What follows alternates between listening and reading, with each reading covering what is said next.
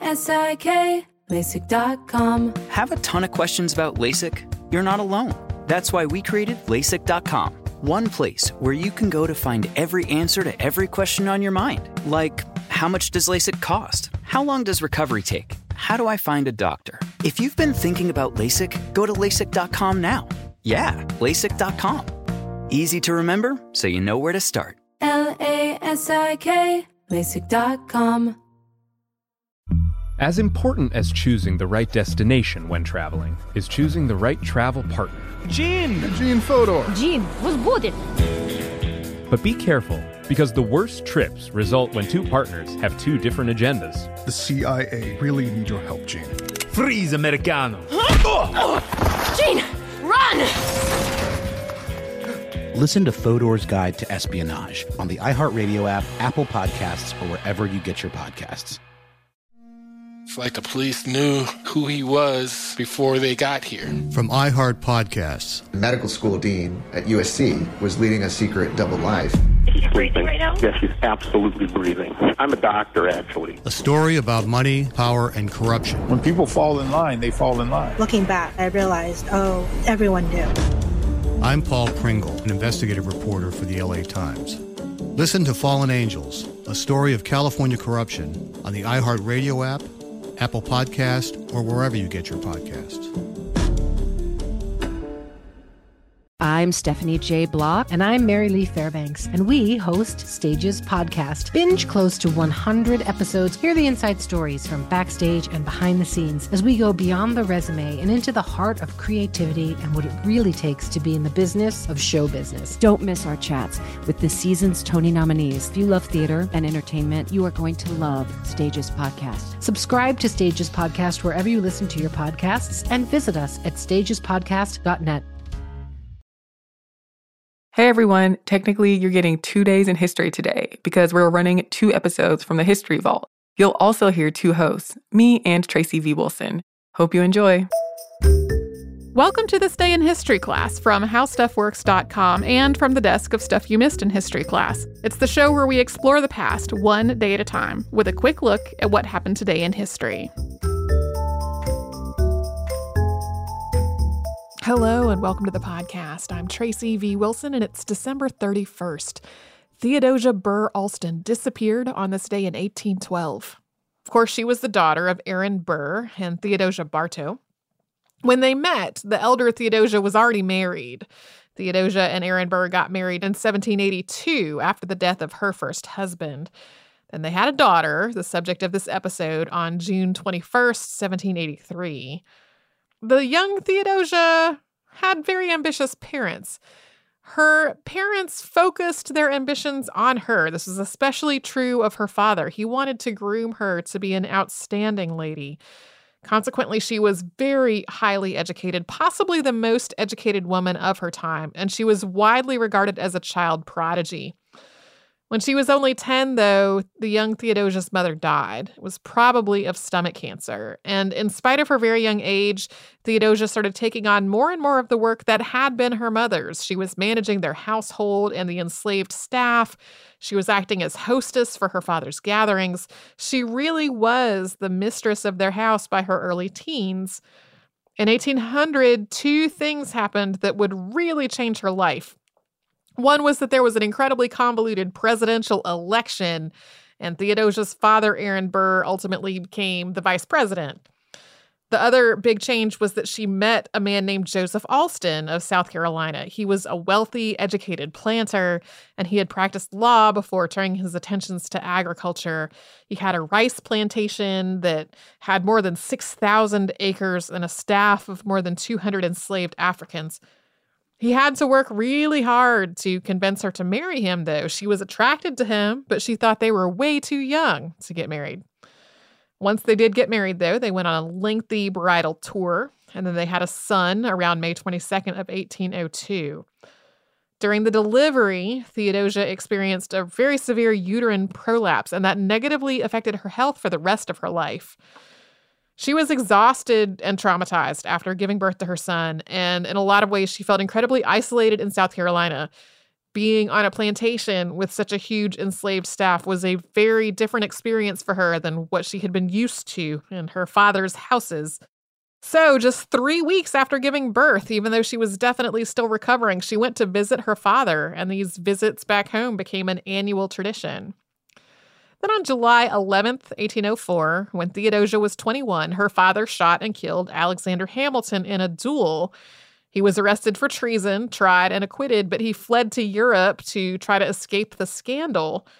Theodosia had kept trying to get permission for her father to come back to the United States, but that didn't happen until 1812. And then, unfortunately, they did not have a happy reunion. Her son, who was also named Aaron, died just a couple of months after Aaron Burr got back to the United States. She was absolutely traumatized and devastated, and her only consolation was getting home to her father. But the War of 1812 was going on. Theodosia's husband had been elected governor of South Carolina and was brigadier general of the state militia, so there was no way that he could leave his duties and accompany her on a trip to go see her father. An overland voyage would have been probably safer in some ways, but very long and uncomfortable, especially for somebody with her medical history. The only way that was reasonable for her to get to her father was by sea. That was a trip that would take less than a week, but it was an already uncertain means of travel through an active war zone that was also full of pirates. In spite of all that, she was set on going. Her husband didn't have the heart to try to keep her at home, and she departed from Georgetown, South Carolina, aboard a small pilot boat called the Patriot on December 31st, 1812. She also had a lot of her father's papers with her to return to him, and Dr. Timothy Ruggles Green on board with her to take care of her because of her illness. She probably had a maid and maybe a cook with her as well. Her husband boarded the ship with her and then rowed back to shore after kissing her goodbye. And then once the Patriot slipped out of view from the shore, it was never seen again. Her father and her husband held out hope for weeks that maybe she had just been delayed somehow, but they were never reunited. They eventually accepted that she had died. There are, though, theories that continue to persist about what really happened. You can learn more about this, including more about those theories, in the October 18th, 2017 episode of Stuff You Missed in History Class. Thanks to Casey Pegram and Chandler Mays for their audio work on this show. You can subscribe to This Day in History Class on Apple Podcasts, Google Podcasts, the iHeartRadio app, and wherever else you get your podcasts. And you can tune in tomorrow for the birth of one of history's most famous patrons.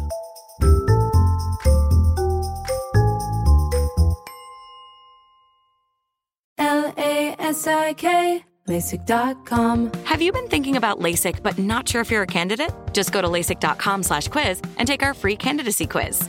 In just a few minutes, you'll know if LASIK is likely right for you. And if it is, we'll connect you with experienced LASIK doctors in your area. Start your journey towards 20/20 vision. Take our free candidacy quiz at LASIK.com/quiz. Yeah, LASIK.com. Easy to remember, so you know where to start. LASIK, LASIK.com. Delve into the visceral world of hip-hop with the Gangster Chronicles, a podcast that aims to unravel the intricate tapestry of one of music's most influential and misunderstood subgenres, gangster rap. Hosted by MC8 and Big Steels every Thursday, each episode provides an in-depth exploration into the formative artists, monumental albums, and socio-political factors that have shaped gangster rap from its emergence in the 80s to its enduring impact today. Gangster Chronicles unpacks the evolution of this uniquely American art form. We dive into the socio-cultural aspects that gangster rap boldly addressed, from police brutality to systemic racism, offering listeners a comprehensive understanding of the profound cultural significance this genre holds. Listen to the Gangster Chronicles on the Black Effect Podcast Network, iHeartRadio app, or wherever you get your podcasts. Let's go. We started talking about this incident. Drugs and officials cover up. You couldn't believe it. From iHeart Podcasts. It's like the police knew who he was before they got here. A story about money, power, and corruption. The medical school dean at USC was leading a secret double life. Is she breathing right now? Yes, she's absolutely breathing. I'm a doctor, actually. There's no way that guy's a doctor. I'm Paul Pringle, and I'm an investigative reporter for the LA Times. This is the story of an investigation that starts in a hotel room in Pasadena, California, and reaches all the way to the top of two of the most powerful institutions in the city of Los Angeles.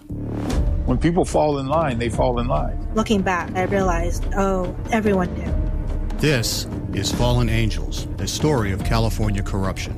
We're always going to have predators. It's the good people who stand by and do nothing that allow them to flourish.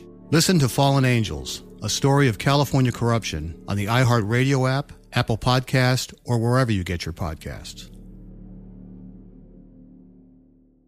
Hey, my name's Jay Shetty, and I'm the host of On Purpose.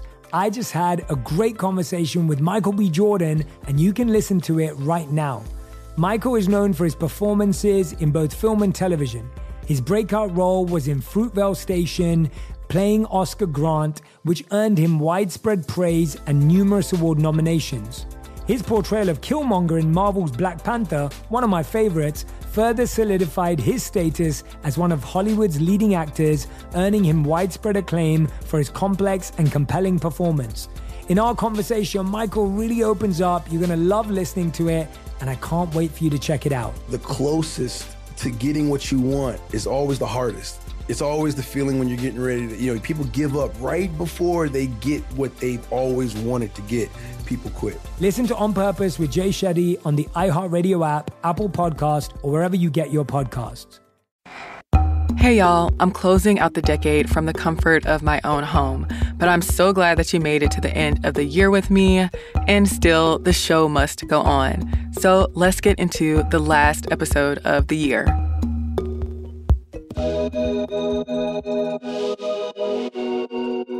The day was December 31st, 1953. Hewlin Jack was sworn in as borough president of Manhattan, making him the highest-ranking Black elected municipal official in the U.S. at the time. Jack was born in St. Lucia. Jack's father was a minister and was active in Marcus Garvey's Universal Negro Improvement Association. Jack's family spent time on various Caribbean islands, but when he was a teenager, he accompanied his father on a trip to New York City and stayed there even after his father returned to the Caribbean. Jack's plan was to get an American education, to find work, and to become involved in politics, and he immediately set about reaching all of those goals. Jack enrolled in the New York Evening High School and got his diploma in 1929. He later took evening classes at New York University, where he completed 3 years of study toward a bachelor's degree in business administration. Jack found work at a paper box factory, and he managed to work his way from being a box cutter there to being the vice president of sales. But as he witnessed more racism and discrimination, Jack turned toward a political career. In 1930, Jack joined the Democratic Party. The next year, he became a U.S. citizen. In 1934, he married Gertrude Hewitt, with whom he had one child. She died in 1937, and 4 years later, he married Almira Wilkinson. They also had one child together. Jack entered politics as millions of Black people left the Republican Party to vote for Democrat Franklin D. Roosevelt as president. He did face racism as he became more involved in the Democratic Party, but in 1940, he was elected to represent Harlem in the New York State Assembly. He served as an assemblyman from 1941 to 1953, after being re-elected several times. He became known as a Tammany Hall operative. Tammany Hall was the Democratic Party political machine that had a lot of control in New York City and state politics from the late 18th century to the 1960s. The organization was known for its support of impoverished people and immigrants, as well as its corruption. But Jack was also known for its advocacy for bills that struck down segregation and discrimination.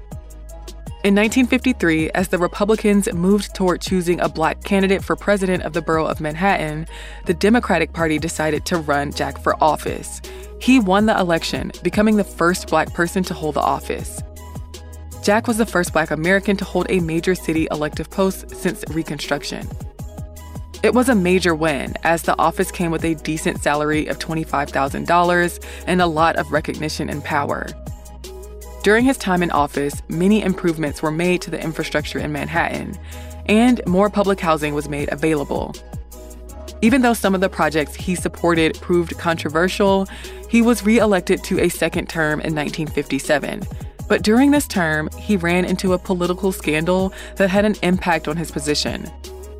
Jack was convicted of accepting an illegal gift of $4,500 after a contractor refused to accept payment for renovations on his apartment. At this point, Tammany Hall's power was waning, and some people were accusing Jack of being an Uncle Tom for working within the system.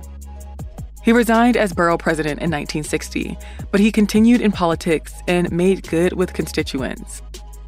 Despite becoming involved in another scandal, Jack argued that so much heat was on him because of his race. He was re-elected to the New York State Assembly in 1968, and he continued serving as district leader of the Democratic Party, a position he held from 1946 to 1972. But Jack would become embroiled in political scandal yet again in 1972, when he was wrapped up in conflict of interest charges related to a community service firm that he was a partner in.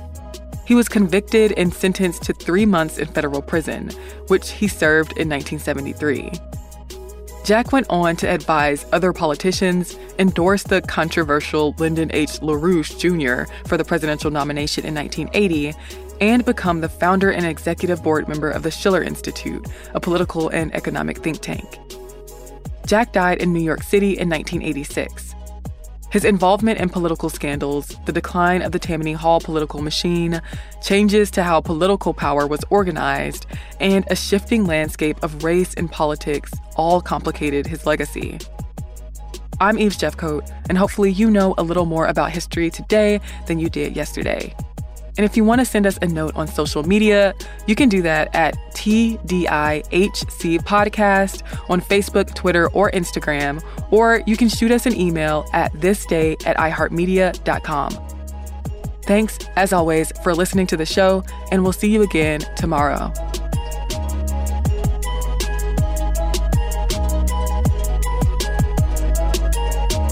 For more podcasts from iHeartRadio, visit the iHeartRadio app, Apple Podcasts, or wherever you listen to your favorite shows. This is the story of the one. As head of maintenance at a concert hall, he knows the show must always go on. That's why he works behind the scenes, ensuring every light is working, the HVAC is humming, and his facility shines. With Grainger's supplies and solutions for every challenge he faces, plus 24/7 customer support, his venue never misses a beat. Call quickgrainger.com or just stop by. Grainger, for the ones who get it done.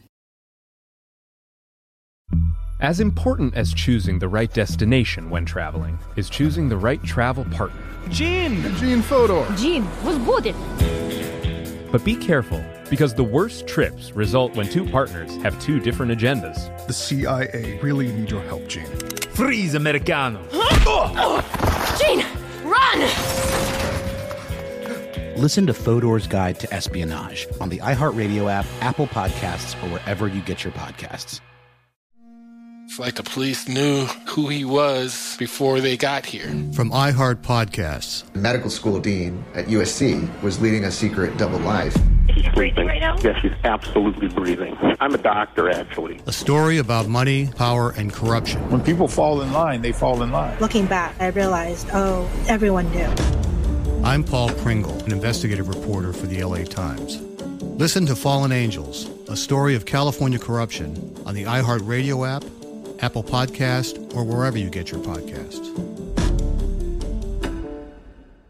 I'm Stephanie J. Block. And I'm Mary Lee Fairbanks, and we host Stages Podcast. Binge close to 100 episodes. Hear the inside stories from backstage and behind the scenes as we go beyond the resume and into the heart of creativity and what it really takes to be in the business of show business. Don't miss our chats with this season's Tony nominees. If you love theater and entertainment, you are going to love Stages Podcast. Subscribe to Stages Podcast wherever you listen to your podcasts and visit us at stagespodcast.net.